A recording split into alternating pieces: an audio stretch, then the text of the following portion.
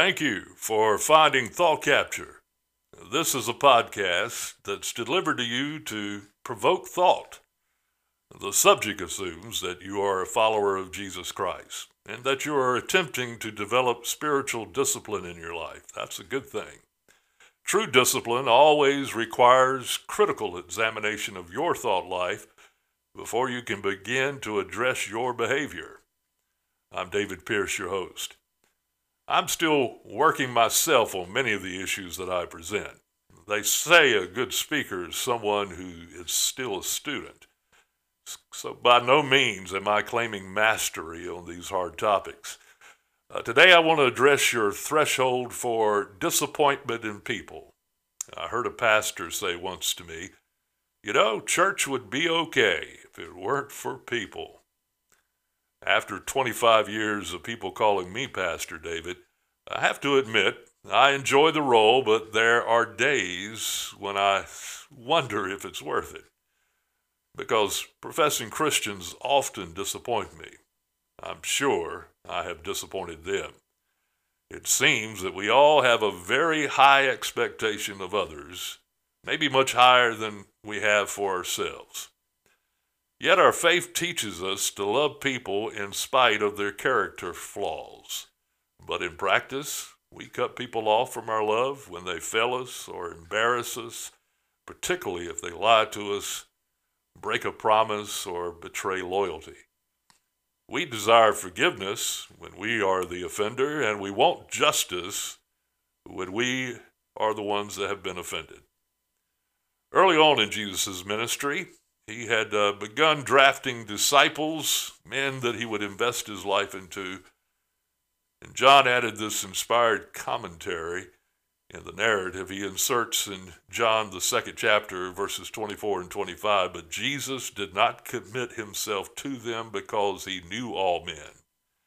And he had no need that anyone should testify of man, for he knew what was in man." Jesus knew these men would disappoint, but he would disciple them anyway and love them. They would not deter his mission in their lives. Even Judas was treated well. We're even shown this principle in the conversation that the Master had with Peter when he prophesied, "Peter, you will deny that you even know me 3 times before the cock crows." Then after the resurrection, Jesus cooked breakfast for all of the disciples who had abandoned him in his hour of need. And he had a heart-to-heart talk with Peter. That's quite an example. I've seen people get mad and leave church because they are greatly offended. I've seen people leave church life altogether, hold a grudge, lose their faith, because someone in leadership said or did something that didn't sit right with them. Yet forgiveness and reconciliation are the central message of the gospel. There's a lot of emotional baggage in church that's killing our witness and keeping us all in bondage. Let me make a bold statement here. Among Christians, nothing, and I do repeat, nothing should ever be irreconcilable. We enter into relationships aware that we will need forgiveness, and we are beforehand committed to be forgiving because we know people sin.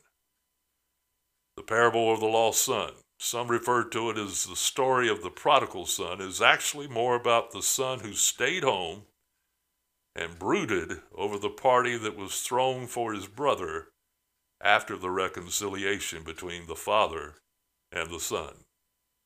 Last statement before I let you go. Don't let people sour your faith. See people the way Jesus sees them, prone to selfishness. We're all projects that need mercy and grace. I'm David Pierce. This has been Thought Capture, and I would love to hear from you in the comments section. Please subscribe so you can follow the podcast.